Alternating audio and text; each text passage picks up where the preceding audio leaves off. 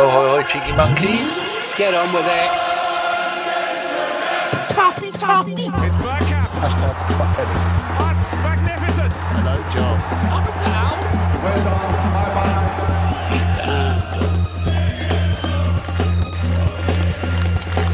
Bloody Arsenal. Be ambitious. Come on. Hello, and welcome to a Bergkamp Wonderland. I hope you're all well. I think there's one person in the chat box, which isn't too bad, actually, considering that this is just off the cuff, and we decided just we'll have a bit of a chat and put a bit of content out there. Tonight, he's back again. This is 3 on the trot for you now, isn't it? It's Chris Carpenter, the Dirty Pirate.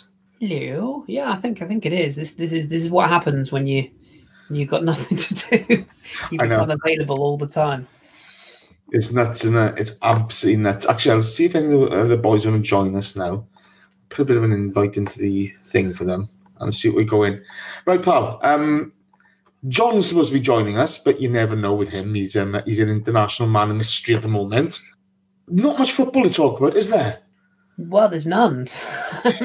Unless you follow the A-League in Australia, which even I haven't got to the stage of that yet. No, there's not a lot going on. We were talking off stream before about the fact that the FA have brought down this ruling on lower end football now, which directly affects me. So, I mean, I can mention that, I suppose. Evening, Archie. Evening, David. Thank you in the chat box there. Oh, they're all here now. Oh, they're all here.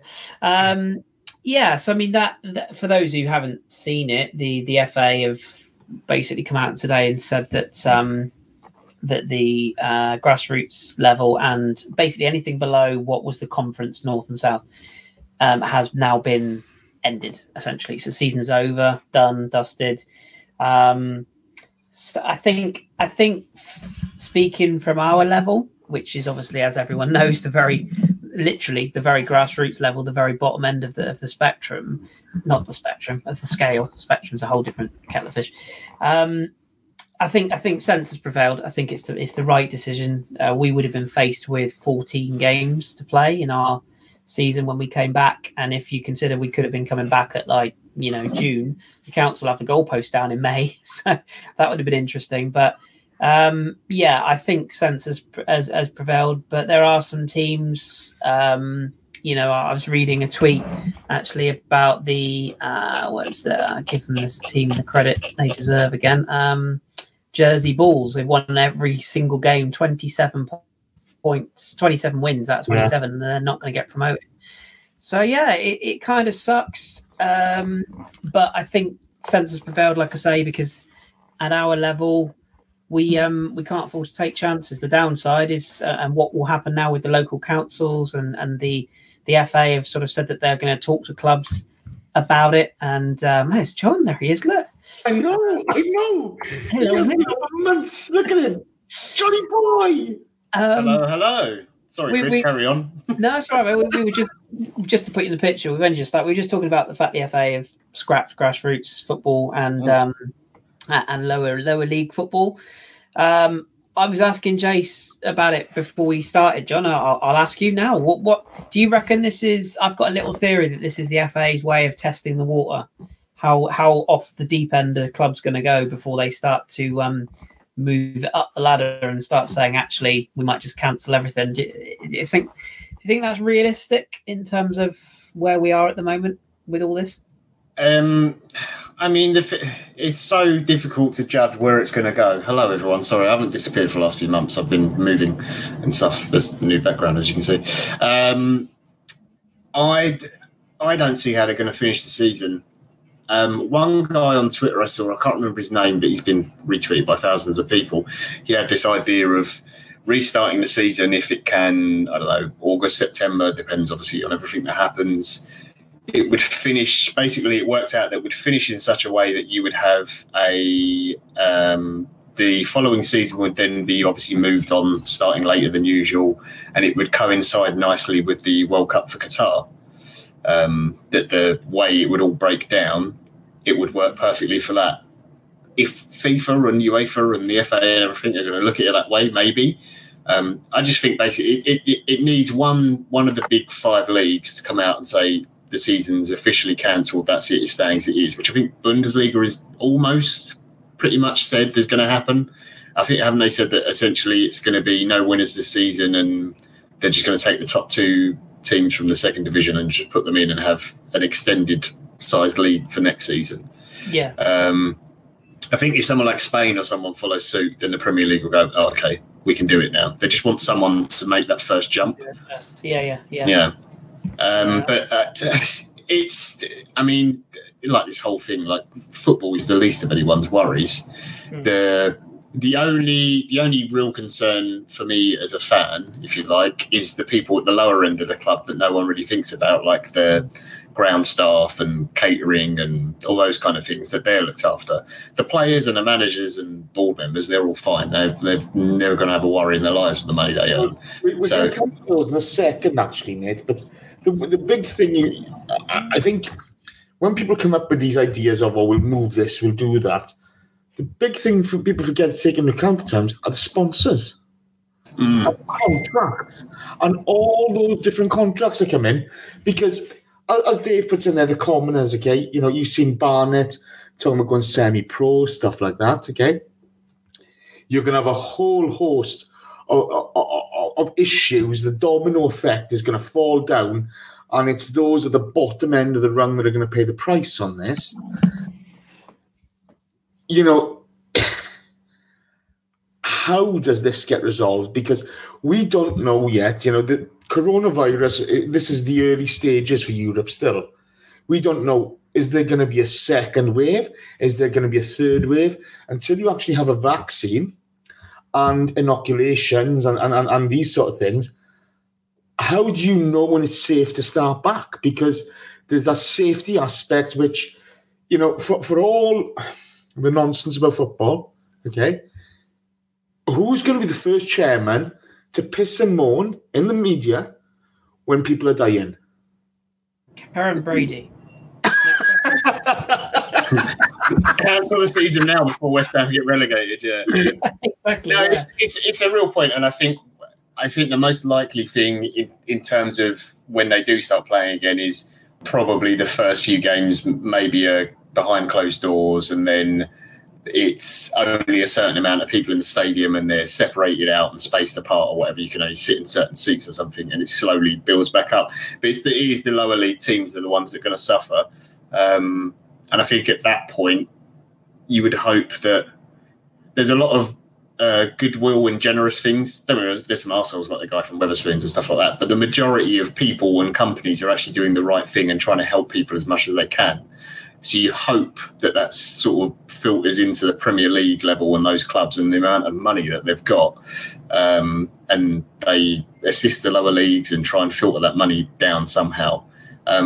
Because some of those clubs in League One and League Two, you can pay their year's salary for their players with what most Premier League footballers probably earn in 6 months. You know, the kind of money they're paying out. So, as I say, footballers in general, the Premier League ones and whatever, it's not that I don't care about them, but they're going to be fine. They're looked after. It's the people lower down at the lower clubs and the people who work the ground staff, the catering, all those kind of things. You know, they're the ones that are going to be hit hardest by this. So the question is, there's a report in, I can't remember which publication today, that Barcelona players, the president, I can't remember the guy's name, I do apologise, has asked them to take a 70% pay cut. I know. Now, if you're first team squad, I know, you're earning a lot of money in Barcelona.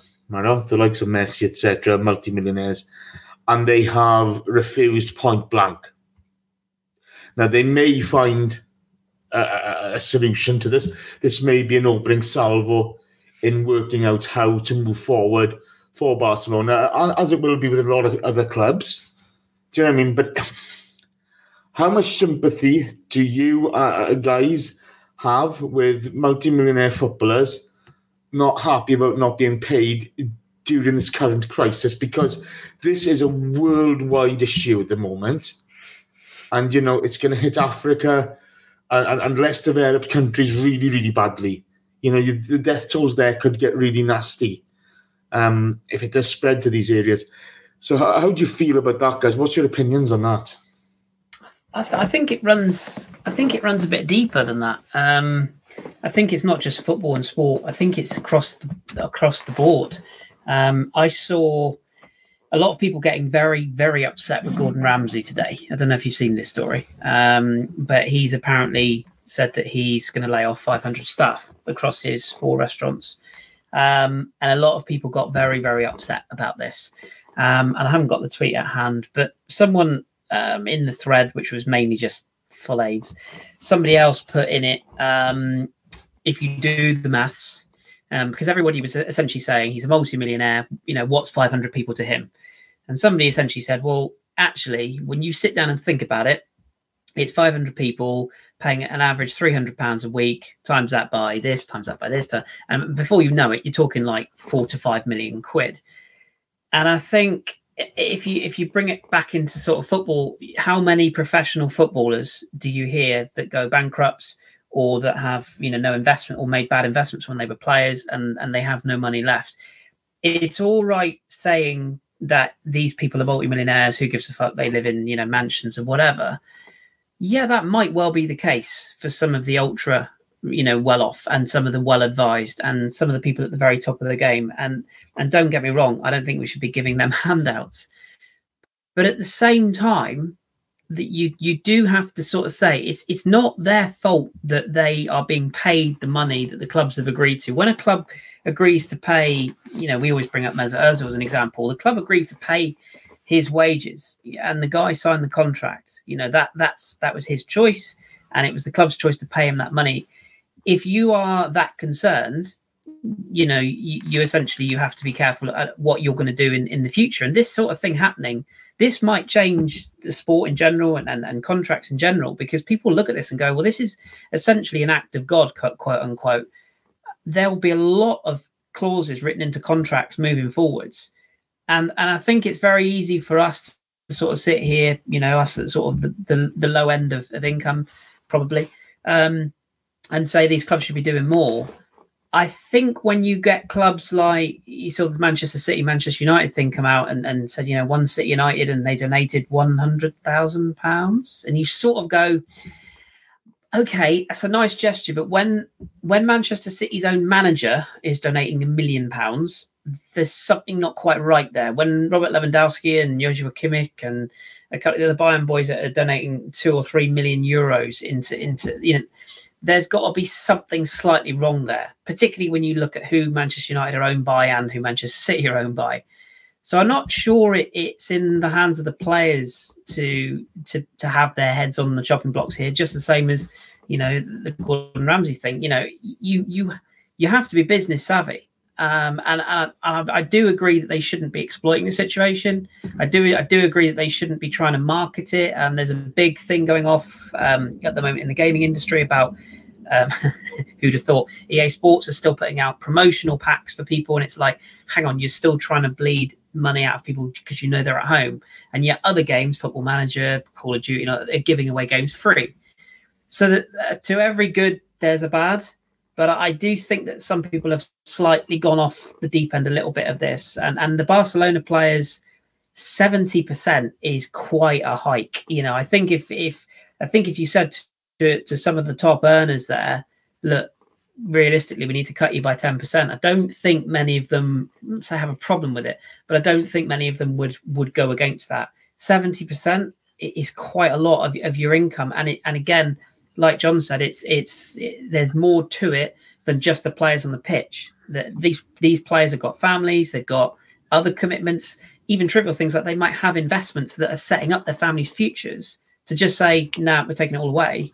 Bigger staff as well, haven't they? They've had their own staff. Yeah, exactly. And yeah, I think footballers get a bad rap sometimes. I don't think we look hard enough at things like movie stars and, other celebrities in that regard. But I know we're here to talk about football, of course, but I do think football gets a bit of a raw deal in that. I wouldn't argue against that point. I've got to be honest. I do find, look, I think we're in unprecedented times, obviously, okay?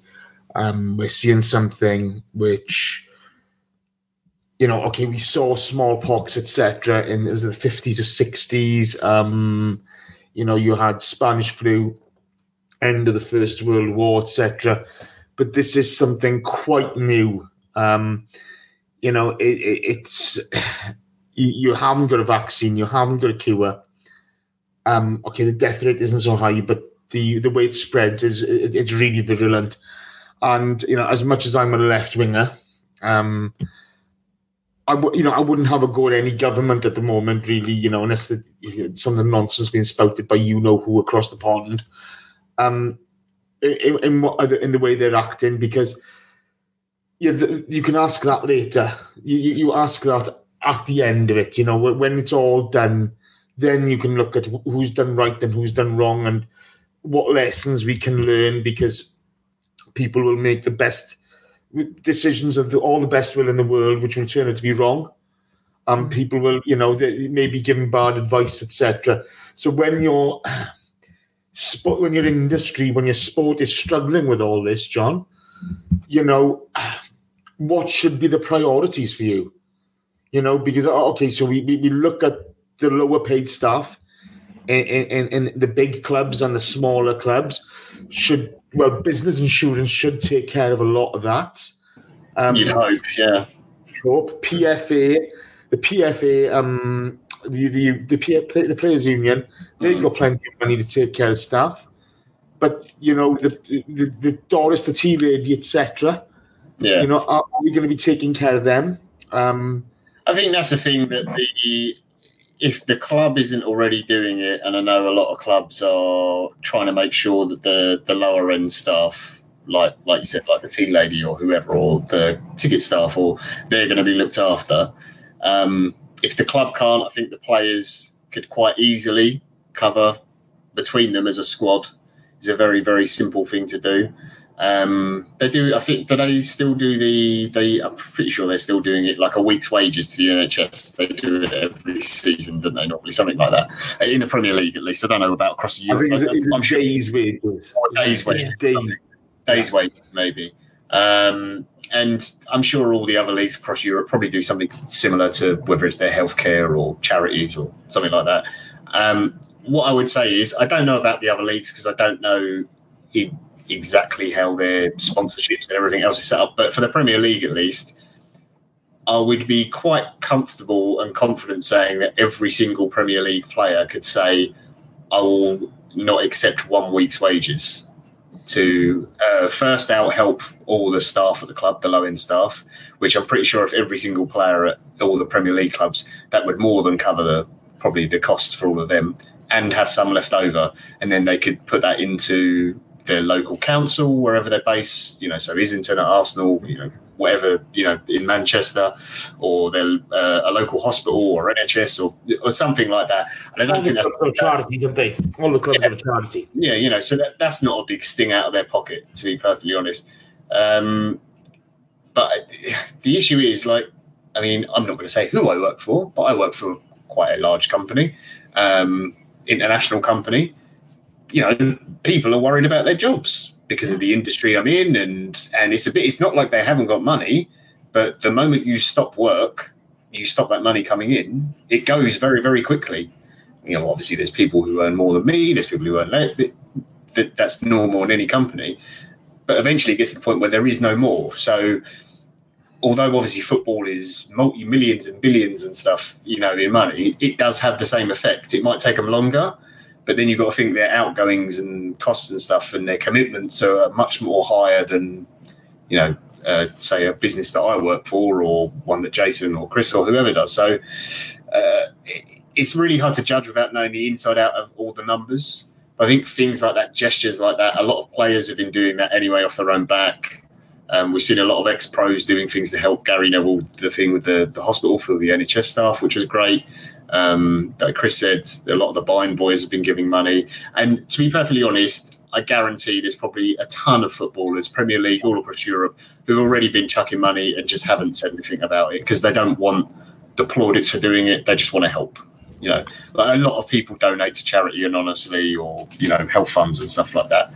But the I think the reason about the whole, like, circling back to when the league may or may not start up again, that's why the clubs are panicking, and the Premier League is, because they have sponsorship commitments to broadcasters and Sky and stuff like that. And yes, it may be seen as greedy that they want the money in. Part of the reason they want the money in is because they can then go and pay all those bills, pay the players and the staff and the ground and whatever upkeeps or bank loans and things like that they've got. I'd be very surprised if the government is going to step in and, say, help football clubs in the same way they're helping small businesses or self-employed people. It's not going to be on the top of their list, is it? Let's be honest, okay? The domino starts here. Archie's putting it. If the league doesn't go ahead, clubs have to pay back some of the TV money rights, etc. Okay? Yeah, exactly. So that's the big thing, and that is now the biggest income for any club in the Premier League. Yeah, definitely. In the Premier League, yeah. Okay, so if that income is going to be paid back, and let's be honest, if you've got to, me and Chris are talking it on. Chris is saying, I've frozen my Sky Sports subscription. You're not getting the content, so why are you going to pay the bill for it? Do you know what I mean? It's one of those where you're looking at and think. And a lot of clubs spend that money that they've got already ahead of time. Exactly. Yeah. It's invested in players to try and achieve Champions League football again for the coming season, so you can guarantee the money again and wages and all those sorts of things. So, and the sponsorships. I mean, there's quite a lot of talk about Liverpool at the moment, and about not just about the hilarity of them potentially not winning the league, but more about had to get that in there. But more about they just signed a new shirt deal with Nike. And there's talk that they might have to continue wearing the New Balance kits until such time as the new season starts, because that's the contract they've put in place.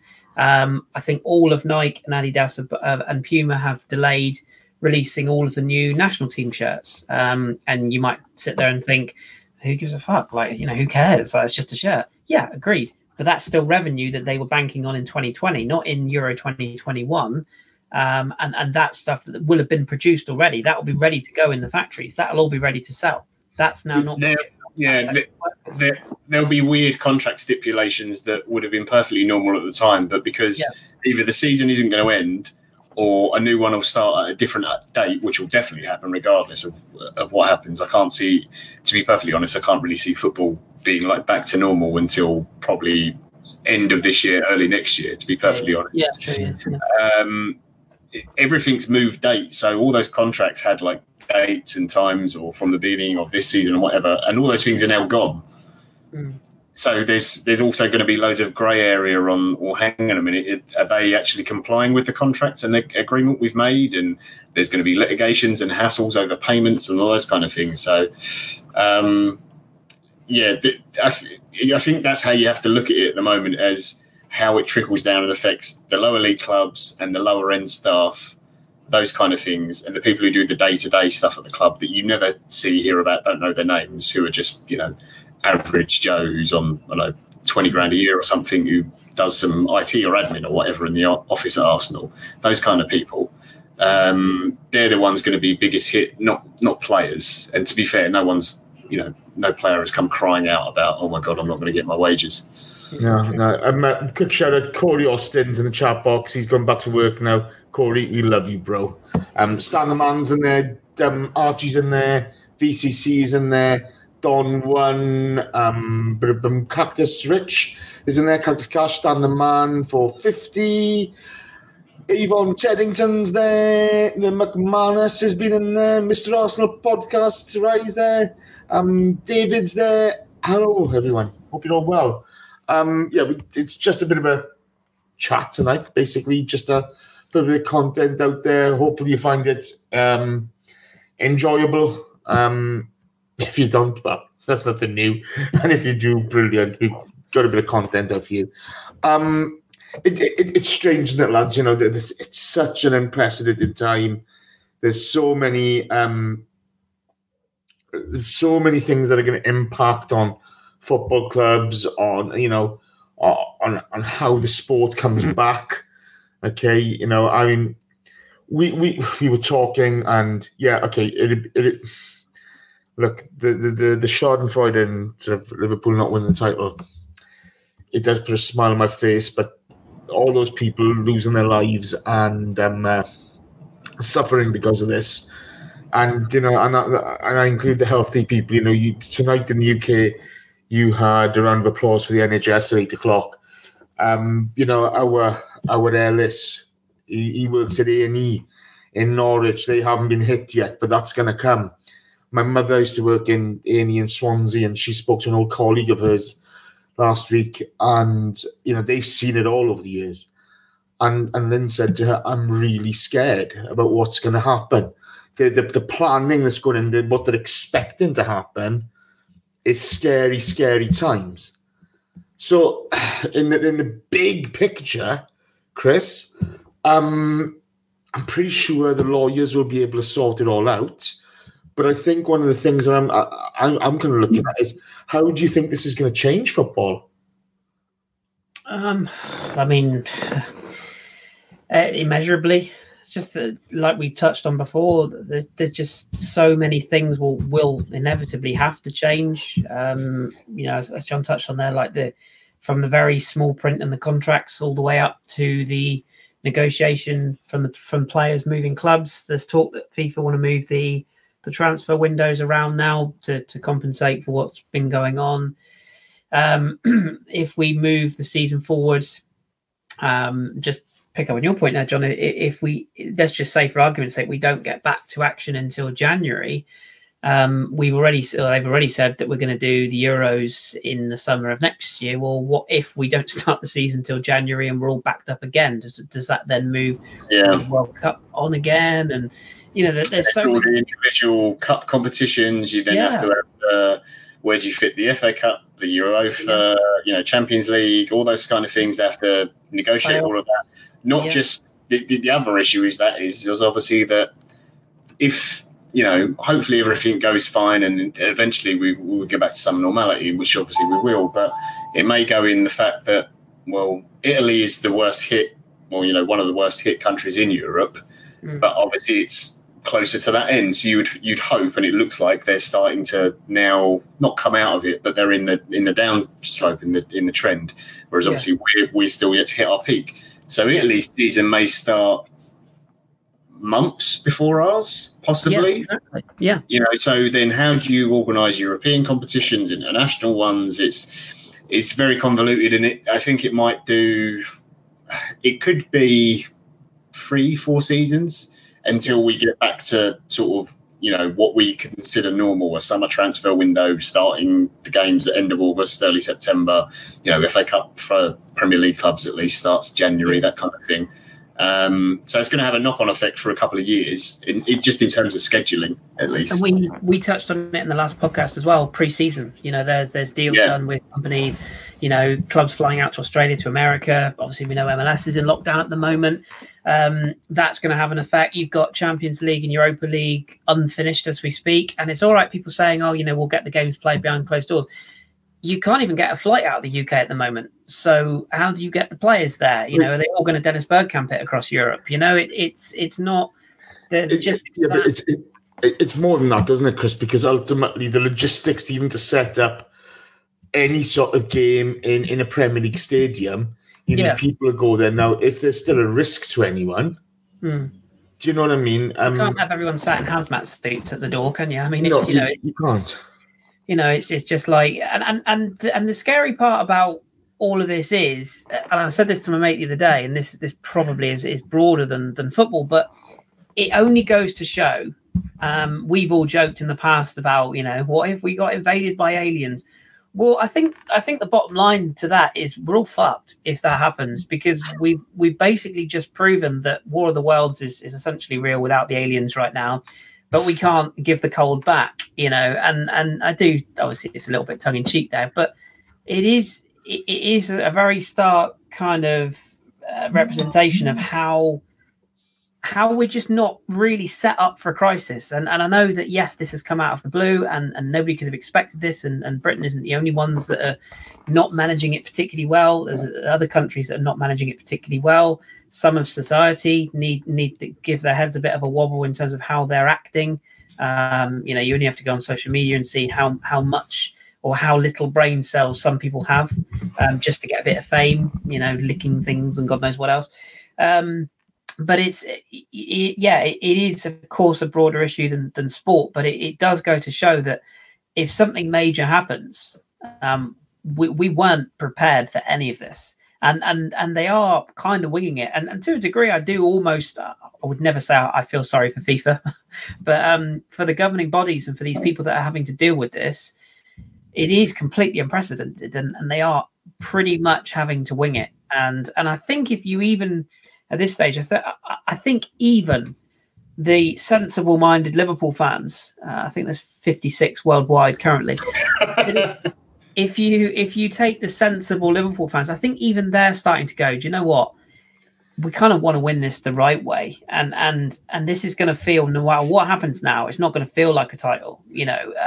Having them all lift it on green screen or something, it would be ridiculous. And I think even they're starting to come around to the idea that, do you know what? The broader scale of life is more important than having a default title.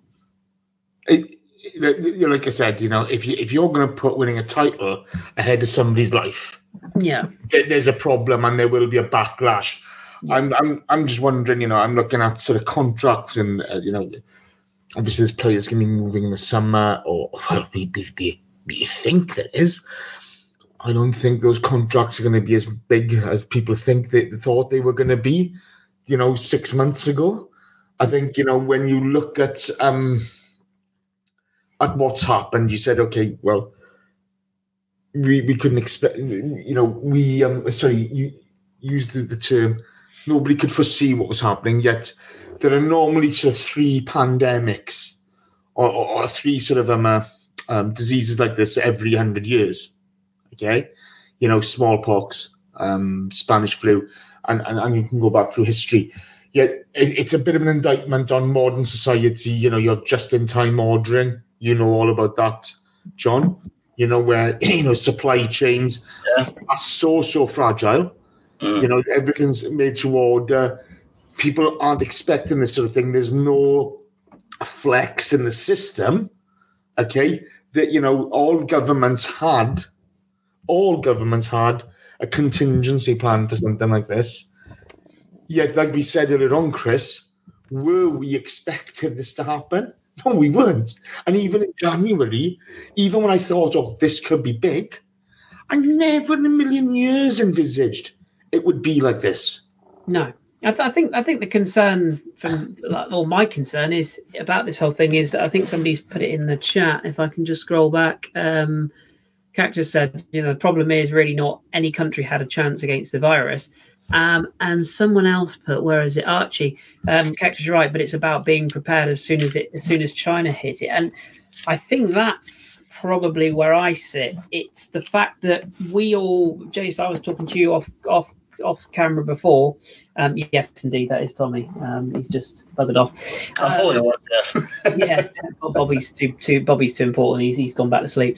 But yeah, I think the concern is that we, and I use the generic we. If you'd have put in our podcast group in January, lads, all football's going to be gone by March, so enjoy it while you can, because there's this virus coming and we're all going to get affected. I think we'd have all sat there and gone, yeah, okay, then whatever, because nobody really took it seriously, and until recently, I think people were still guilty of that. I think some people in this country or wherever we live, I think, are still guilty of not taking it seriously. There are still videos of people and tweets and whatever, people just saying, this is all just a load of bollocks. It's clearly not when you're getting healthy 21-year-old girls dropping dead. And I appreciate there might be more to do with that. There might be something, but from what initial reports were, she was a fit, healthy young lass, and unfortunately, whatever gene was carrying or whatever happened, she's no longer with us. So Chris, saying it doesn't matter to younger people, all of a sudden it's like it's very real now, isn't it? Chris, there's a report from a doctor from Cardiff who had it out in China, and his words were, he's never been so ill in his life. And this is a guy who goes to this thing all the time. It's a really, Ellis put a really interesting, informative video in one of the groups earlier on. I'll post it on Twitter later on. But it talks about how this virus attacks the immune system, attacks the intestines, the lungs, etc., and the reasons for this happening. And it's scary times, and a lot of people, they'll get hit. They'll have it, and it won't make a difference to their life. They'll just walk it off. But for some people, unfortunately, it will hit them hard. And my heart goes out. Yeah, my heart goes out to anybody affected by this, because it's harrowing seeing so many. You look at the pictures coming back from Italy. Oh yeah. I mean, bloody hell. Yeah. Those are human beings, and look, we didn't think this would happen, but I mean, it's just nuts times,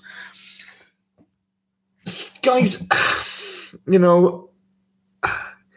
If you're Mino Raiola at the moment, well, he ain't going anywhere very far, is he? Let's be honest. he's not going to run anything unless he's in his Lamborghini. Okay. But what are you thinking this summer? Because if you look at the amount of money going out to agents at the moment, I think what he's thinking, and he is screaming for some clarity on when is the transfer window, so I can squeeze as much money out of every single player on my books. Yeah. Because he had Pogba lined up back to Juve. He had is Aubameyang with him as well? I can't remember now. There's like a ridiculous list of players. Someone put it up the other day, but they were all essentially like big targets and who was going where and whatever. And someone did a rough guess on it, and it was like, even if you did it at say 10% of estimated transfer fees, and they were sort of middle to low end, it was something ridiculous, like 100 million. It was going to make for making a phone call. For players who essentially had already gone, I want to play for that club, and that club go, oh yeah, you'll make us money. It doesn't matter how much we pay you. You're a big superstar name, like a Paul Pogba or whoever. So I think for those type of agents, it's just about when is the transfer window going to be. Is the player moving from one league to another league that is, from an inactive league to an active league, or whether it is England to Italy, something like that. If those time frames don't match up, as I assume they won't, because I assume leagues will be starting at all different times now, depending on what's happening within their country. But yeah, that's what they're going to be screaming about. And that's an issue for the clubs, again, to circle back about trying to get money in and that kind of thing. They need clarity on the transfer window, because like you said, Jason, players' contracts go from, one season to, X number of seasons later. They generally end around June. This is sort of the rough window when it is. So they either need to move players on, but if other leagues aren't playing, they've got nowhere to move them.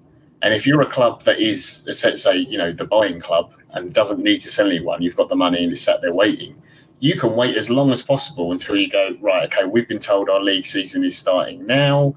If it's starting up again, you can't buy a player anyway because you've got to wait until the season ends. If it's a new season where you've got a brand new window, are you allowed to buy a player from another league, from a league that's not active? That's a whole new thing. UEFA have got to work that out. FIFA have got to work all those rules out as well. So I think if you're a club that is trying to sell a player and cash out on a player before their contract's going to be up in, say, a year, like we are in a position with some of ours, it puts us at a huge disadvantage. Personally, as Arsenal, but I mean, football in general, it's just trying to get your head around when things can be done like that and between what leagues. It must be a complete and utter nightmare. I have no idea how UEFA are going to work it. If they have to do some sort of, amnesty on transfer window for a certain, or, transfers for a certain period of time until all the leagues have got up to a certain point once they've all started up again. I really don't know how they're going to do it. It's nuts to even try and think of, how it's going to work. The sort of the technical, issues that clubs, players, agents, etc. are going to face are going to be absolutely bonkers. I'm sure agents are absolutely rubbing their hands together because they will. I'm not sure they are. I've got to be honest with you, John. I'm not sure they are. I'm going to ask Chris about this. Okay, I listened to Arse blog. At the end of the show, we'll talk about a couple of really good podcasts which have been done this week. But I can't remember the fella's name who was on there, and he spoke about the new reality that's going to hit football. And the reason I'm saying this now, John and Chris, is this. If you've lost your job or you've had to go 3 months without your normal wage or, a percentage of that wage, an Arsenal Football Club or any other football club haven't given you the refund on last season's ticket and expect a price increase on your season ticket or a ticket in general for next season, what are you going to say? Are you going to say, no, mate, shove it up your backside, I ain't doing it? Because, there are more important things in life. Yeah. And if you're seeing, from me personally, okay, so what, I don't go to the Arsenal's, much anymore. I don't, okay, but why am I going to spend X amount for Raul to pay his mates a shit full of money for a player we don't use? Well, again, it goes back to what you said previously about how does this change football, and I think it also, again, goes back to a deeper thought process in how does it affect us as fans moving forward, and how does it change our mentality? The gentleman's name, by the way, is Dr. James McInerney. McInerney. There we go. Got it right in the end.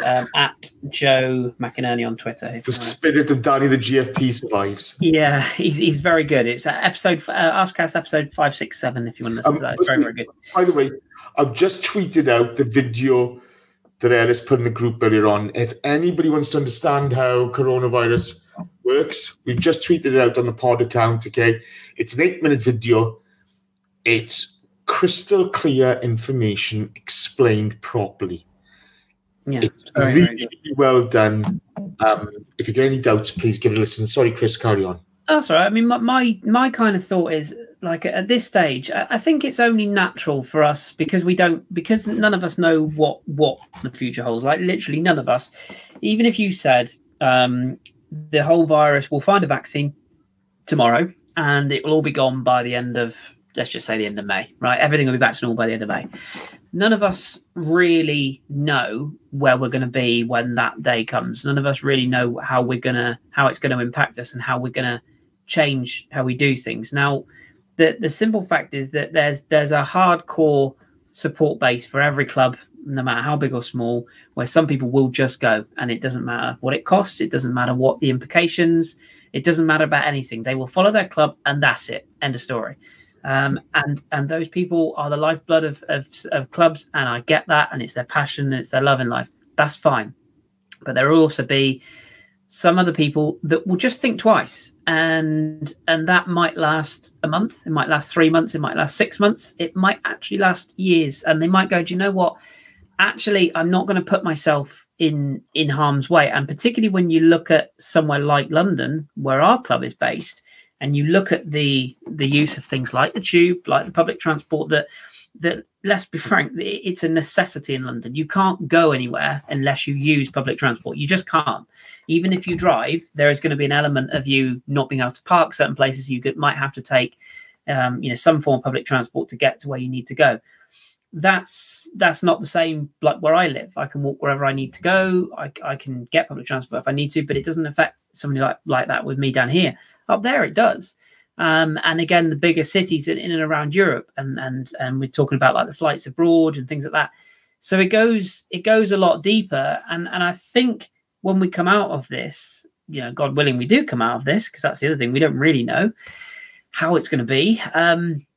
It might just make some people start to reassess how much money they're putting into essentially what is a hobby. It's a hobby we love. It's a sport we love, but it is a hobby. And some people might actually start thinking about it and going, do you know what? If one, what was apparently a small epidemic, which turned into a pandemic worldwide, can happen at any time, maybe I don't need to spend £2,000, £3,000, £4,000 a year on a football team. Maybe actually I need to start thinking about going to even 10 less games a season or 5 less games a season. If 40,000 people decide to go to 10 less games a season, we've got a massive change coming in the game, because wages will drop and agent fees or agent demands will drop, sponsorship will drop, the whole thing will change. And that doesn't mean that we won't still go and watch football, and I'm sure there'll still be plenty of overpaid footballers and overpaid contracts and whatever. But it's only natural if the revenue isn't there and the desire isn't there for people to go, or just people they just think twice. They want to go, but they actually think, not so sure. I think the other thing as well, like Chris is saying there about, people not going off football, but not being able to go to games and they're not spending that money there. The people who will go to games probably also have Sky Sports subscription and BT, and they probably have every single subscription package. The people who only have the football subscription, that's essentially, if you like, a luxury item.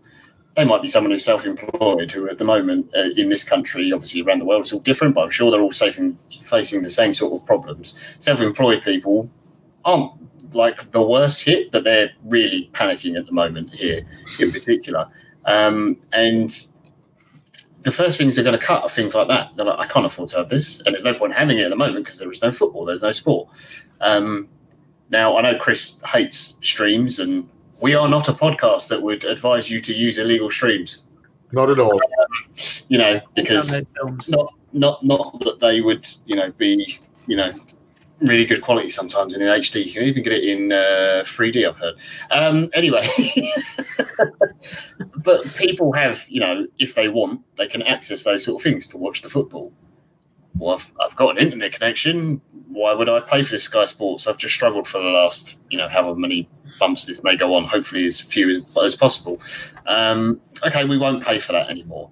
Like Chris said, the guy goes to the game. I'm not going to go to that many games this season. I'll go to one.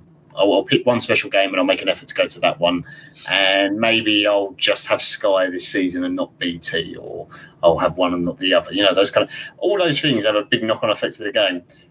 I would say, that can sound scary because the better off clubs, like Man City, United, those kind of things that have a bigger... City don't have a bigger global market, but Man United do than us, which I know upsets Arsenal fans, but internationally, they can make more money than we do commercially. They're going to be more secure and be able to pay the higher wages. So Arsenal, although a huge club, will be hit harder than some of the other sort of big 4 or 5 in the Premier League.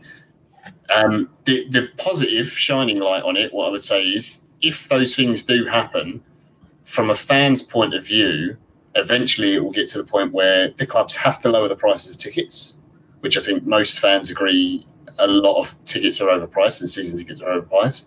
And it gives a big opportunity for a company like Amazon, for example, who've already dabbled, or Google or whoever, to step in and go, you know what, we will buy all the rights to all the football, whether it's Premier League, whatever league, and say we'll do it just like a Netflix thing. It's £10 a month. You can watch all the games you want, and you can cancel at any time. So yeah, it's £120 a year if you want the whole thing. You could maybe they do it a little bit cheaper if you want to do it in one shot, but you can do it for that many months and that's it. And most people will go, it's only a tenner. I can do that, and I can watch games whatever I want, and I can watch a Saturday 3 o'clock game, which you can't. Those kind of things. So I do think.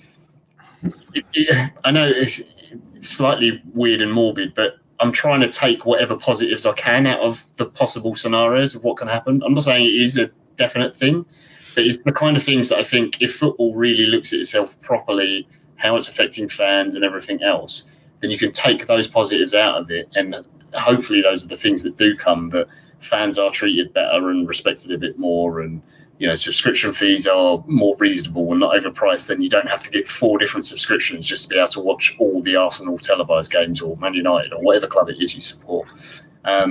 But yeah, I do think this does have a big knock-on effect, and it's not just the Premier League. It's every league around Europe. It's all over Asia. America's being hit by it now. South America, it's starting to show up. So there could be some good things come out of this, hopefully. And it's the reason why... in a football term, anyway. Yeah, and it's the reason why the people who are paid... Well, I was going to say paid more than us. We're not paid at all.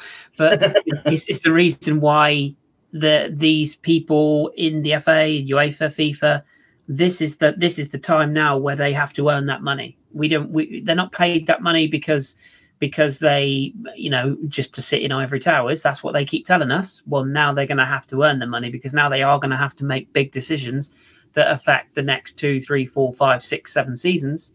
And those decisions are what they're going to be judged on. And voting, who gets in, who's president, all those decisions will come back on whoever makes that decision if they make the wrong one. It's going to be really interesting. You kind of hope the smaller clubs come out of it in a better position where more people go to watch their local clubs, etc. Yeah, I mean, I just to jump on that straight away, Jace, that the reason why I haven't been on the podcast, if anyone is wondering, I've seen a few people asking in the chat, it's nice to see you again. Nice to see you all as well. So you're over on the screen over here. I've been moving recently, or attempting to move. It's taken ages, and eventually moved. This is why the background's all different now. Ignore the random gun cabinet in the back. This is not my house. There's nobody in the cupboard anymore, is there? No, there is nobody in the cupboard. The new cupboard is that way. Yeah, there was no one in the cupboard, so I had to find a new one. But there is a gun cabinet behind me. Don't ask. It came with a flat. There's no gun in it, I can assure you. I had to lighten the mood some way. I moved, and there's a local team to be here, and I thought, it's only a tenner to go and watch them. I was like, I'll go watch some games. With a flatmate, he's not really a big football fan, but I was like, come on, it's only £10. He's like, yeah, we're going to go. And then all the football's just cancelled, obviously, so we couldn't go and watch. But when football does start up again, I'm probably going to go start watching the local games. Because to be honest, whoa.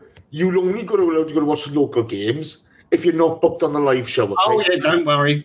I'll be here available for the live show. I know. I'm all back up and running now. We've got internet and everything. It's great.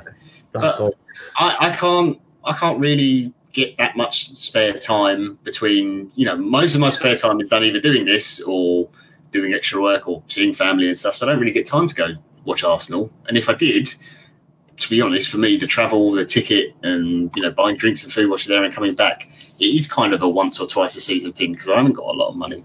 So just being able to go and watch a local team, don't really know a lot about them, but £10 for a ticket, I can walk there, can walk back. Why not go and support your local teams and try and do that? And I think a lot of people will probably do that. You're still going to have your real club, if you like, and you're going to try and go. But I do think all those numbers of people are going to come down, and clubs will have to adjust for that and lower their prices or whatever they do, and sponsors will start to realise, hang on a minute, I don't really want to sponsor a game where there's not as many people there and maybe the crowd's not as exciting as it was. So Sky and everyone else might go, the atmosphere is not the same. This is what sold it for us. This is why it's the biggest paid league in the world in terms of TV rights. We're going to have to lower the money we're putting into it. And eventually that will affect everyone else, hopefully in a positive way. Because I don't think anyone's going to say, footballers, why should they stop earning $300,000 a week or whatever? No one's going to cry for them, And to be honest, I think the majority of footballers, as much as some of them can be dickheads and flash and whatever else, none of them are realistically going to complain. They get to play the sport they absolutely love. Some of them get to play for their boyhood clubs that they've always wanted to play for, and they're set up for life now. They're not going to whinge about it. No, look, I look at my hometown, and if anyone on Twitter and follow me, you see me retweeting Armandford Town a lot. And Leighton Orient started off this thing of a FIFA tournament. I saw you tweeting that. It was good. Yeah, and Armandford Town have done one in Wales, and all the Welsh clubs have jumped on. There's a few clubs from all over the place jumped on it as well. It's just a bit of fun. And, they openly said, great idea from Leighton Orient. We're going to do the same. Try to raise a couple of quid. But over the last season, the last couple of seasons, rather, a few of the boys I know, they are the manager, they play for the club, stuff. They've made a real attempt to get people watching Town again. And they're getting crowds of up to 1,000 for some games, which is really excellent for them. You know what I mean? They've got one of the highest average league attendances in sort of Welsh lower tier football. They're not League of Wales or anything like that, but they've made it a real community effort. So people are going along, they're taking the kids, they're having fun, they're getting a bag of chips on the way home, and they're enjoying themselves. So, it's one of those things. Right, Rich, Cactus Cash has just said, right, lads, I'm off. Got to be in the hospital for 8 a.m. Rich, you're a hero. We love you. Good luck. All the best, pal. Big shout-outs to you and Ellis. So, we can see football, may change with that. but again, it's just such a. Martel Roberts asked, when do you guys think the league will be finished by? Where's the? Here we go. Do you think Do you guys think the EPL is on its last leg? No. Sorry, that's the wrong one, Matt. Where's Matt's question? Here we go. Question: do you think we might start doing this mid-style season start in January, finish up in October? I don't. The big question, I think, and Chris, to you, then to John, do you think this season gets finished? I mean, do I want it to, or do I see it happening? Do you see it happening? No, I don't. I think for all the things we've covered already tonight and the last few podcasts, I just personally think there is too much red tape to go through. I think there's too much that would have to be messed around. I think it goes far deeper than just moving the fixtures on a few months. One thing that some people, I'm sure some people have brought this up. It's all very well saying we'll play football throughout the summer. You try telling that to some of the MLS clubs that play in 40-degree heat at temperature, or Spanish clubs, or it's all right here in sunny old England where it'll probably get to about 10 degrees in the blistering hot sunshine. But in other leagues, that's not possible. Certain other leagues as well have winter breaks. So what we're going to do the winter break in the summer now, because we've moved everything forwards. There's just so many things that have to be taken into consideration. And the idea, like John was saying earlier on, the idea that, playing behind closed doors will solve everything. It doesn't. It doesn't solve a thing. It certainly doesn't solve the issue of supporters. And there will be a minority of supporters that still think that it's okay to come and stand outside the ground, that it's okay to come and, there will be a few landlords that go, oh, fuck it, we'll have a lock-in, nobody will know. There will be people that will abuse the situation, and then that will put further pressure on people to police games, to medically manage games. I just can't see it. I can't see logistically and sensibly, is probably a better word, how this season can go. And yes, all jokes aside, does it suck for teams like Liverpool? Absolutely, yeah, it does. Does it suck for us? We were on a decent run. We could have got 4th or 5th place. Yeah. Does it suck for Spurs? Fuck Spurs. But it's one of those situations where it goes so deep. It then goes down to the Leeds, the West Broms. There's so much that it's not just the Premier League. I just can't see it. I agree with you. I look at when people are dying. You just don't take risks, do you? Alonso Spencer smashed in the donation, and he says, "For Mikel Arteta and the rest battling, stay strong." Alonso, thank you so much, pal. That's very kind of you. John, do you think the Premier League finishes? I tend to agree with Chris. I think they want it to finish. Like the league are desperate to try and get the games done, but I can't see it happening. I just think, from a common sense point of view, you just call the season. Like, if you want to say Liverpool champions, I know there was the video doing the round where there was the guy in the studio and he was the only one saying, "Look, Liverpool aren't champions yet." Yes, mathematically they're not champions yet, but let's be perfectly honest, they've been the best team in the league. Whoa. If you do not finish the competition, how can you hand out the prizes? And I'm sorry, but all right. Don't call them champions. Call them champions, whatever, or void the season, however you want to do it. For all intents, but every football fan in England and probably around Europe knows Liverpool essentially won the Premier League this season, whether it finishes or not. All right, you don't give the prizes out, fine. But no, I think you just void the season and you just start afresh whenever it is sensible to start it. And I think Chris brings up a really good point. It might get to the point where, for anyone who doesn't know, I'm sure everyone does, in the UK, we now have the restrictions about, try and stay indoors and essentially don't go out unless it's totally necessary. It might get to the point where they can ease the restrictions slightly, or they can for certain things. And they say, you know what, we'll let the games go ahead. And like Chris said, it's behind closed doors. If that starts causing problems with people gathering together to watch games, even if it's I've been fine in my house for 3-4 weeks and I'm going to my friend's house. He's also been fine and no signs of it or whatever. That's still an issue and you still can't do it under all the guidelines and everything be given. If those sort of things are happening, or pubs or whatever it is, or people congregating outside the ground just so they can be there and have a few drinks and they might all be standing apart. If there's too many people and it causes a health problem or health issue that puts any strain on, whether it's here in the UK, NHS, or another country does it, then the football has to stop immediately. And I think the Premier League have at least treaded this bit smartly enough that they've not got to the point where the government has had to step in and say, we're just cancelling all the football. You've got no say in this now. We're passing legislation. You cannot play the games anymore. So realistically, I can't see any games happening, like in terms of league games, until probably after the summer now. It's just not going to happen. And that's not only is it, I don't see it happening, it's also that's probably best case scenario and most sensible. Realistically, the way that we don't know how long it's going to last, but from all the reports and everything you read and different news stories, it's obviously hard to follow everything because there's so much out there. Allegedly, this is not going to peak in the UK at least until sometime in May. Now, if the peak's in May, you've got all the downslope and everything else until it goes away September, if you're lucky, maybe. So you might be able to start the next season if you're really, really lucky and we smash it out the ground. And to be fair, majority of people in the UK are doing really, really well and actually sticking to the guidelines. Maybe you could see some games then, but probably more likely winter.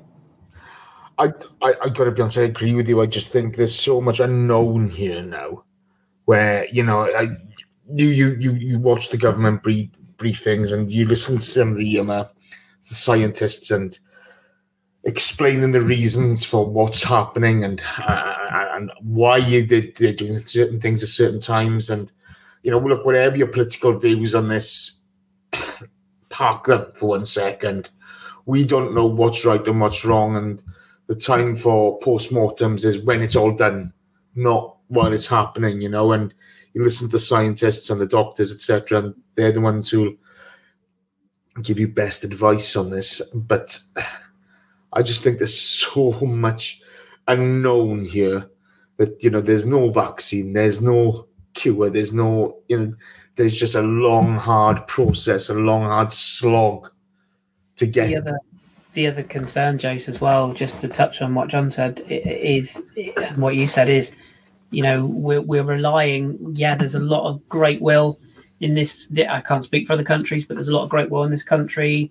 We saw people come out of their house tonight to applaud the NHS, and there's a lot of great will and a lot of very sensible, mature, intelligent people out there who are doing the right thing. There's also a lot of pillocks, unfortunately. Yeah. I'm sure that's the same in any country. There's a lot of tribalism in football.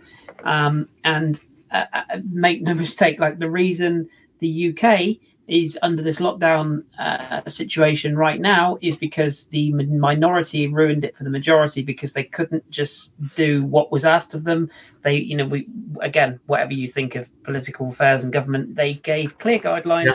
The ideal situation is you stay in, and thousands of people had a nice sunny day and off they went out. And unfortunately, even if people meant well, these guidelines are there for a reason, and it's only going to take a few people to abuse that decision. Like John said, a couple of mates, I haven't got it, I'll go and hang out on my mate's place, I'll go and do this, I'll go and do that. And unfortunately, it is not just young people. It's people who are old enough to know better. It's people that have got families. There was a story down here, I'm in Devon, where police are doing random stop searches with people at the moment who are making what they call unnecessary journeys.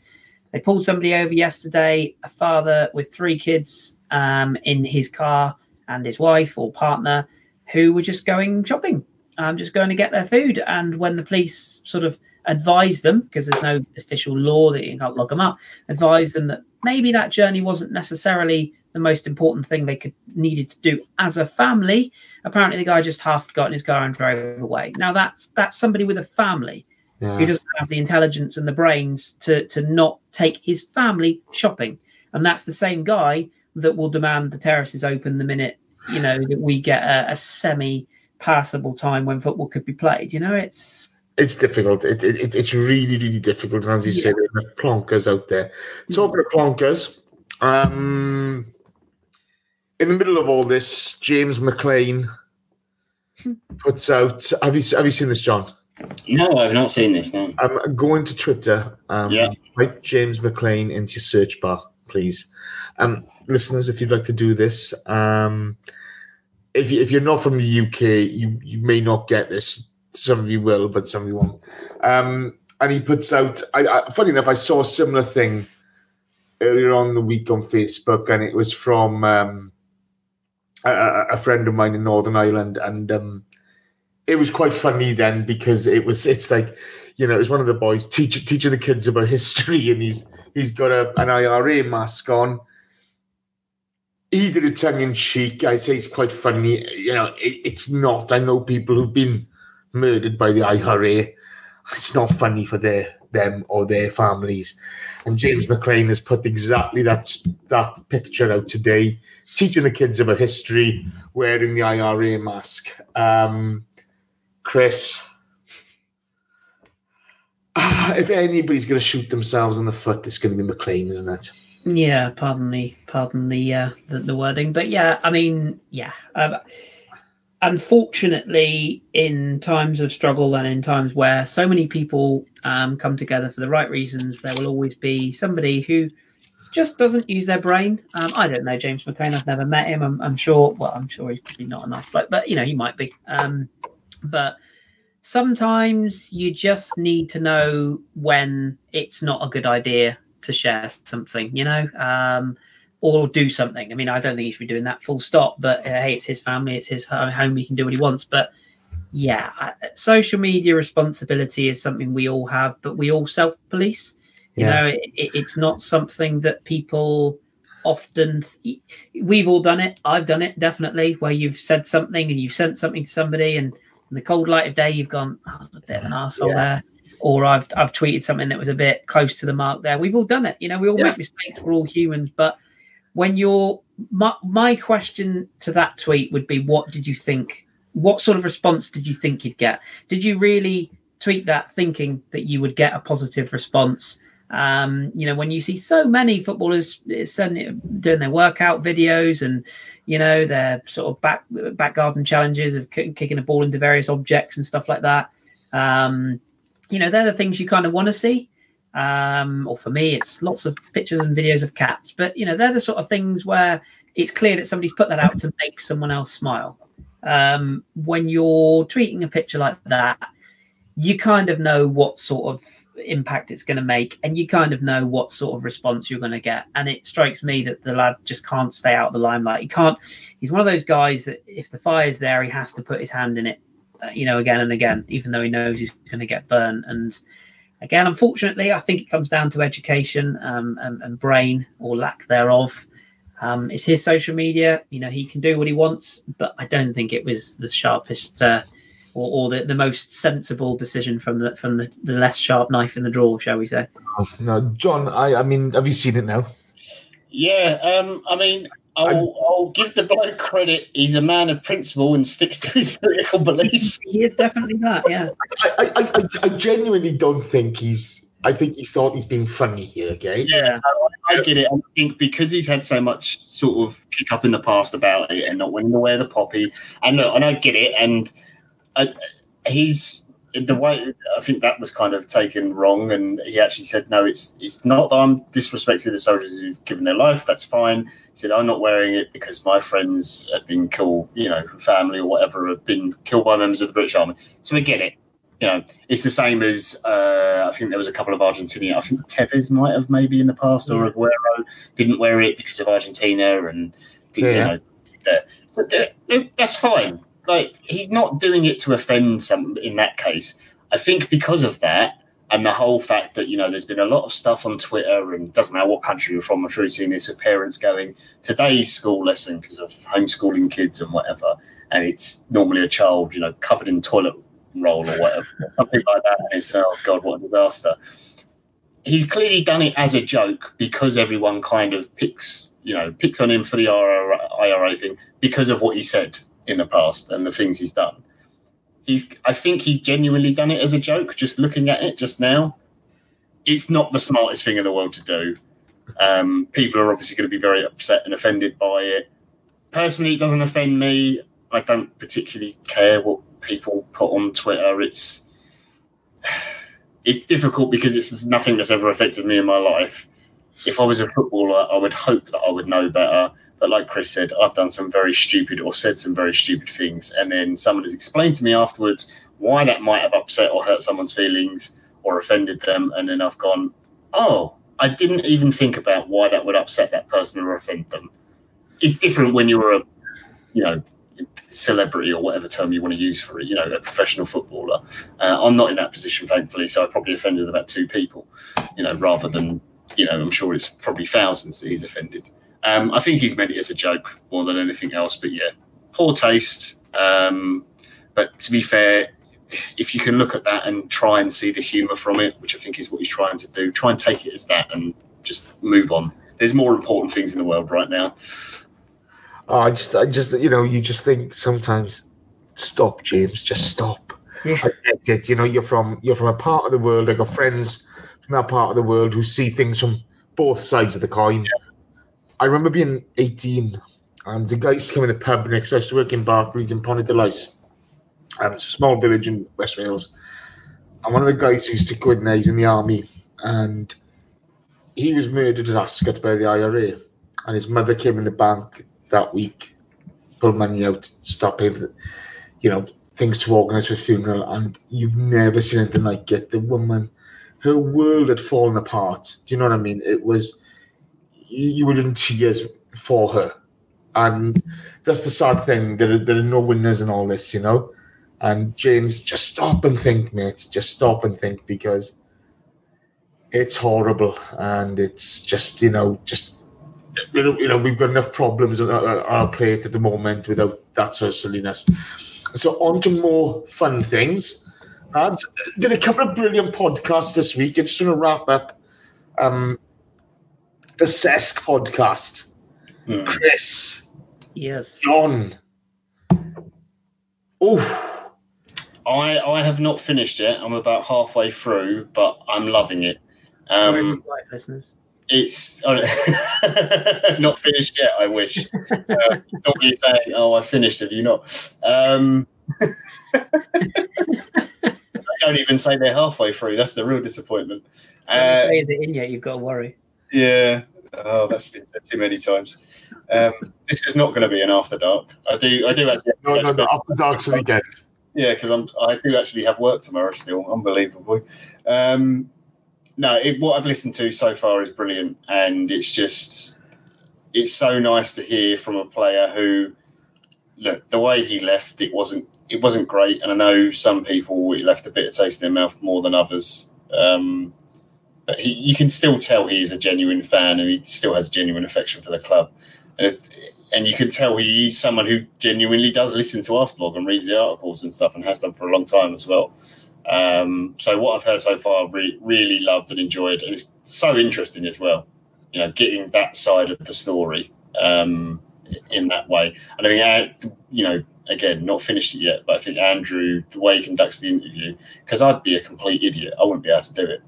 I'd just start talking to him, try and ask a serious question, then I'd start going, oh, but that Milan game.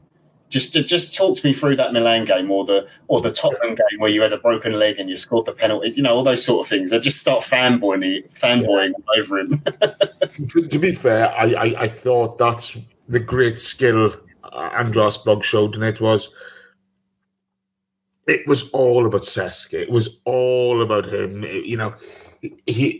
The questioning, and obviously they got on really well, etc. But he allowed Cesc to flourish, and like yourself, I'd have been fanboying it up there.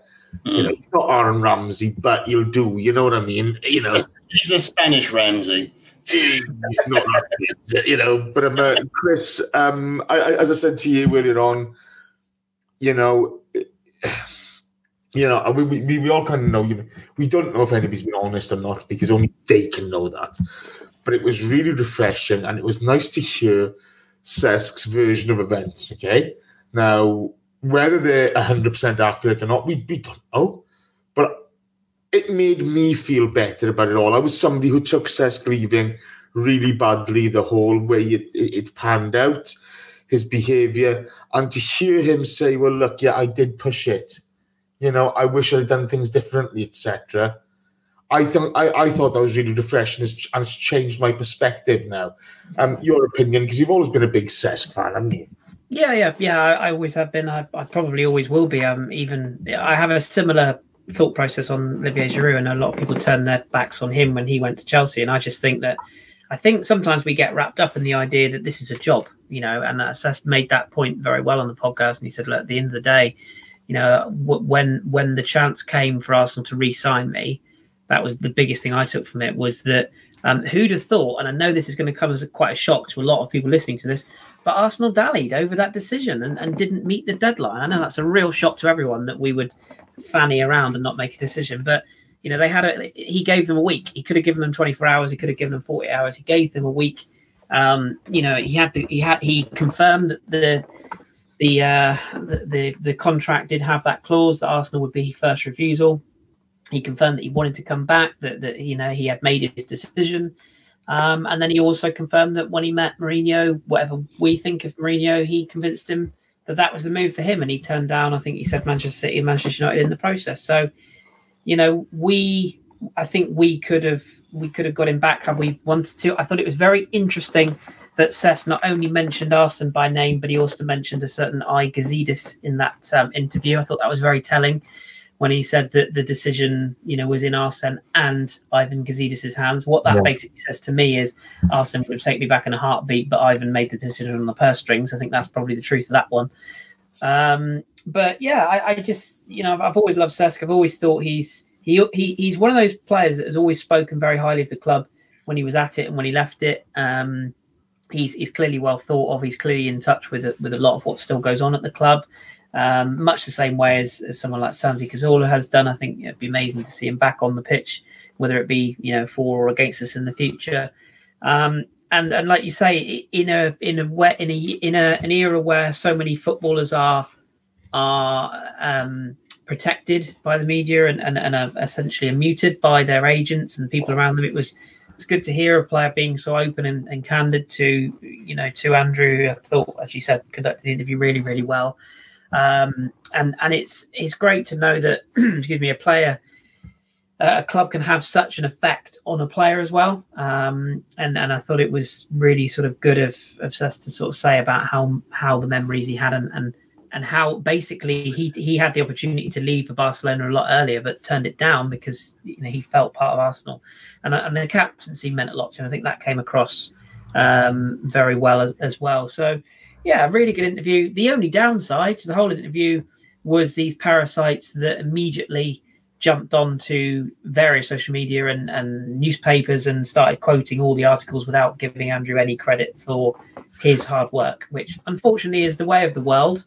So what I would say is, if you do listen to it and you do tweet some quotes, just give Andrew some credit, because, you know, he had this set up a long time ago, and I think it's just a sort of quirk of fate that he was able to do it now. But yeah, unfortunately, people don't give anyone credit for the work they do, unfortunately, anymore. So that's you know, let's give Andrew a big up. You know, he could have released that just on his Patreon site. Yeah, absolutely. Yeah, that's another good thing. Yeah, released that for the general public. That's an interview which a lot of people would have paid to listen to. I thoroughly enjoyed it. David in the chat boxes made his feelings clear on Cesc. Yeah. And he's very divisive. You know, he's still to this day a very divisive figure, and I think he is. You know, there's a lot of players. I thought the other thing. Sorry, just one other thing to mention. He spoke very highly of a certain other player who left under certain circumstances in Robin van Persie, and I think although you know, and I know your views are still the same on him, Jason, and I get it, but had we have had a fit Van Persie when Fabregas was at his peak, I think we'd have won that title. Look, I put this in the group the other day. Okay, if you'd have kept RVP, Eduardo, Santi, not Nasri. If you'd have kept for Cesc and RVP, if you could have kept Ramsey, Jack, and Rosicki fit, okay, there's 2 or 3 titles there. Yeah. If those big leg breaks, if DRB, Eduardo and Ramsey don't happen, I think our history is very, very different. Okay, I think all those teams down those periods, though, there's so many players in there that had they stayed or had the right attitude. Yeah. I saw someone saying about Bentner the other night, saying if you look at some of the finishes, I know he's sort of like the joke now, but he's finishing. Some of them are ridiculous. If he had the right attitude, he could have been an incredible player. Adebayor, ridiculously talented footballer, just awful attitude. Again, he's been one of the best strikers in the world. Yeah. I think we got unlucky with injuries, and unfortunately, we had some players who it was just coming into that era of football when it didn't matter how old you were, you could start to get paid obscene amounts of money. I know it's like way beyond that now, but it was just starting then. And I think that's when a lot of players' heads started to go. But look, in terms of just the football things, and I've sort of been floating all around the subject, I'm actually excited about. It was the one thing I'm enjoying this season is all the young players at Arsenal. Yeah. Martinelli, Saka, I think Willock's been up and down, but I think he's been for the most part really exciting to watch, and he's definitely improved from the previous season. Nelson looks really talented. I know some people aren't as hot on Eddie, but I actually think he's a good player there. And I think we've got a really good group of youngsters who I hope, because they have come up for the academy and everything together, and it's a sort of fresh start for the club. Will go on and stay at the club for many years, because I think there's some really talented players there. It's nice to see the young group come through. We'll talk about this more as obviously, guys. We'll try to put some more content out. With coronavirus, there's going to be a lot more people on lockdown, etc. We're going to wrap up now. I just want to give a quick shout out to the Gooners in the USA, the Gooners pod. They interviewed Lee Dixon earlier on. I know John's been queuing in and having police checks going to the supermarket, and Chris hasn't watched this yet. I bloody enjoyed it. I thought Mike and Andy did a great job on it. They were fantastic. Lee Dixon was engaging and funny and brilliant as ever. It was a really, that one on the Cesc podcast this week were fantastic. J-Rob's just piled in with a donation. And we were joking this week, and J-Rob said, if you get Rambo on, I'll give you €4. And he's given us €4 anyway. If I get Rambo on, J-Rob, okay, you're coming on the podcast. Please, Aaron, come on the podcast. But thank you, mate. You're a superstar. But I thought Dicko, Mike and Andy, and Mike's son. Oh, what's Mike's son's name? Oh, sorry, pal. They were brilliant. It was a great podcast to listen to. Really, really enjoyed it. Well done, lads. Fantastic stuff. It's a strange time, people. We're trying to put out some content for you, so it's a bit different. I think we'll try to do an after dark. We'll try to put out one about the youth system, about maybe how the season's gone, maybe how we want to progress next season. We'll try to do something tonight. I haven't spoken to John for ages.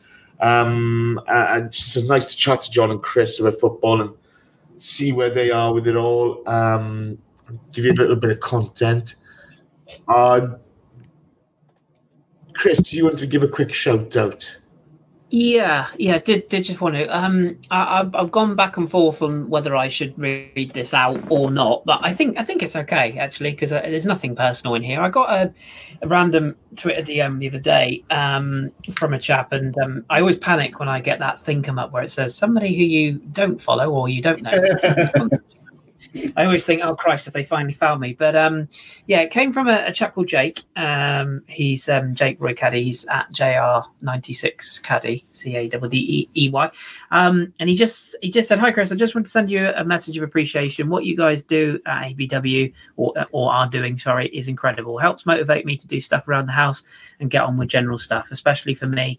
as I've struggled in the past a lot with mental health issues, and the pod is like medicine for me. So thank you guys for doing your thing, Jake. So I just thought that's a really nice thing to end on. And like Jay said there, you know, we're just basically three idiots in our rooms, and we're just a collection of idiots who podcast. And, you know, we don't pretend to be anything we're not. We just try and entertain you guys.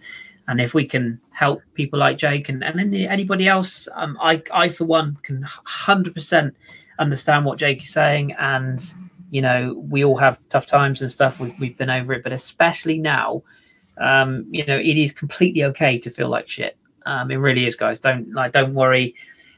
Just do something that you enjoy. I'm gonna start learning French tomorrow, which is a really interesting idea. I've been able to speak it in the past, but I'm very rusty, so I'm starting that. I've taken up a new love of cleaning. No, I always like cleaning, but life is pretty dull, and to the point where just getting out for a run every day, I'm genuinely appreciating how nice it is just to get outside and have a little trot. So to anyone else like Jake and to Jake himself, thank you all for tuning in. We really appreciate it. If it's 10 of you or 10,000 of you, it doesn't matter. If this reaches your ears and you enjoy it, you know, just let us know, or don't, either way. But we'll be here for you guys. And if you do feel like shit, yeah, you might not be able to visit your mates, but you can pick up the phone to them. You know, shoot us a tweet if you want, and you know, we'll try and keep you as entertained as we can. So thank you, Jake. That's really, really appreciated of you to reach out to me and to the team. So glad we could help, my brother. Cheers, Jake. Much appreciated. John. Yeah, just to echo what Chris said, really. We've had messages over, I don't know how many years it is I've been on ABW now. Not as long as Jason and Chris, but a good few. And occasionally we get messages and stuff, whether it's personal ones or to the pod account. And as Chris said, now in particular, when you are stuck indoors and stuff, get your phone. Me and my friends have been doing not FaceTime, whatever the equivalent is on Facebook Messenger. Someone will put in the chat conference call at whatever time or something, and we're all sat there working from home on computers, and then we're like, oh, okay, you can turn the work computer off for 10 minutes or whatever.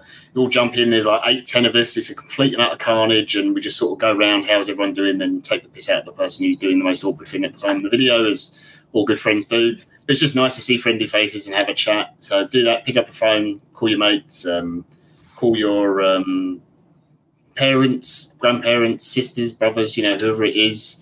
Where I live, literally just moved to this block of flats here. There's a very nice sign been put downstairs. One of the women in the flats has started a WhatsApp group for anyone who needs anything who's in the block, so we can all write in. If someone needs messages they can't get out, someone else in the flat will go and get it. Just the other side of the street, there's all houses. All the kids have done little pictures of rainbows, and they've been put in all the windows of the houses down the street, and the messages have been put around. Everyone's got the sign up in their window with the phone number for the WhatsApp group, so they can all join it. Just anything like that. If your help can help someone or whatever, it's just something to occupy your brain, because it's really not good at the moment. I now have a Netflix recommendation as well. I literally just started watching it with my flatmate Justin. I don't know exactly, something about lions or tigers. It's about the guy Joe Exotic. Just type Joe Exotic on Netflix. It's completely insane. Legit. If you went into a film studio and pitched it as a film idea, everyone in Hollywood would laugh you out the room. It's 100% real. It's fucking nuts. You've never seen a man with a mullet, tattoos, guns on his hips, and he's got over 300 tigers in Florida. It's fucking nuts. Honestly, you cannot make this shit up. It's mad. But yeah, go do that. And also, yes, my friend Saulena from work is in there. Yeah, she's been playing games with me and teaching me Lithuanian as well. So I'm trying to learn a language. I genuinely wasn't sure if Selena, with that surname, was a wind up. I just enjoy your brain games.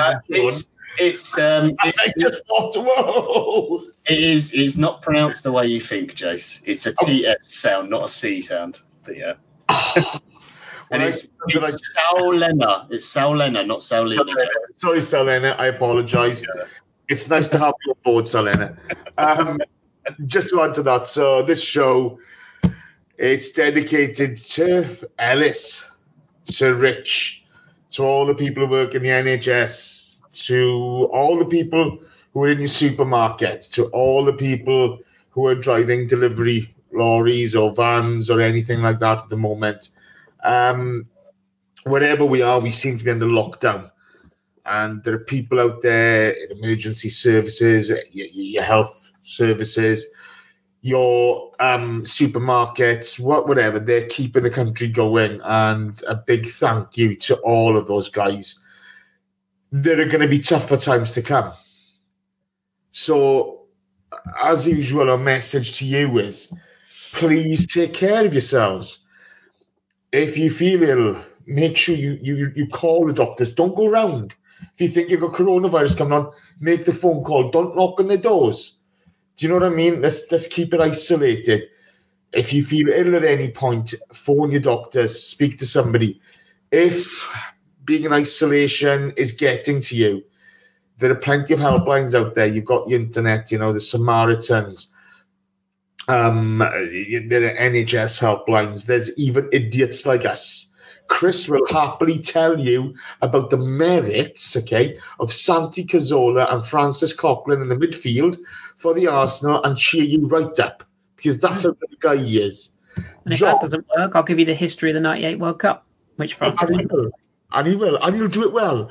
John will tell you, all about Felching. Because that's the type of guy John is. John's good like that, But I suppose what I'm trying to say is, there are people who are worried at the moment. There are people who are scared. Don't be. We'll get through it together. You can always phone us if you feel like you're on a downward spiral with depression or something like that. Talk to somebody. Get help. And we are always here. You are never, ever, ever alone. You're never alone. You just got to be brave. You just got to stand up, be brave, understand what's happening, and deal with it. And if you need any advice, Chris is the man to speak to, because I'm crap at it, Oh, I don't know about that. So speak to someone level-headed like Josh or someone like that. Josh would to be in dark, Josh, to be honest with you. For God's sake, don't ask Danny. Jesus Christ. He'll just tell you can put it in the microwave for 10 minutes and it'll be ready. I'll tell you what you can ask Danny for is if you need help on isolation or things to do, Danny is your man, because he's been doing it for about 30 years. So, very true. And just very, very quickly before we go, is Thunder Road in the chat. Shout out to Lana, friend of the pod, who I'm sure many of you know, and sadly got COVID or Corona or whatever you want to call it, but is now recovering. So she's on news. So you can get through it. But as Jason said, just put a tweet out, and honestly, the amount of responses you'll get. I've never seen Twitter be such a nice place. Honestly, for the first time ever, it's amazing. Someone feels a bit lonely when their mentions get filled up. People having conversations and chatting and. We've been doing stupid things with emoji quizzes on football teams and all sorts of things to occupy the time, because there's nothing else to talk about at the moment. Claude Makelele was a winner. Pascal Segan, Claude Makelele, and Chris when he came in with Britta Sombalonga. I was never getting that one. For anyone who's wondering what we're talking about, I'll post the thing on my Twitter later. UC Askelainen was one as well. Fantastic. We'll put it out on the pod account as well. We'll retweet it from there, and you can all have a pop at it. It's amazing. But look, guys, thank you for tuning in as usual. You're superstars. You are not alone. You are not alone. None of us are. We're all in this together. Keep smiling. Keep enjoying yourself. And if you need anything, give us a shout. We are a Bird Camp Wonderland, and thank you for being part of it. Take care. God bless. Good. So what Jason's done there is we're still live, and he's gone to click the stream off, and he's actually clicked out. So I hit the wrong button. This is why you should never ever rely on us to do anything sensible. Just don't rely on us. Jason, shut this shit off. Thank you, mate. As soon as I scored that goal, I was fucking livid. Splendid business. Get down, dog.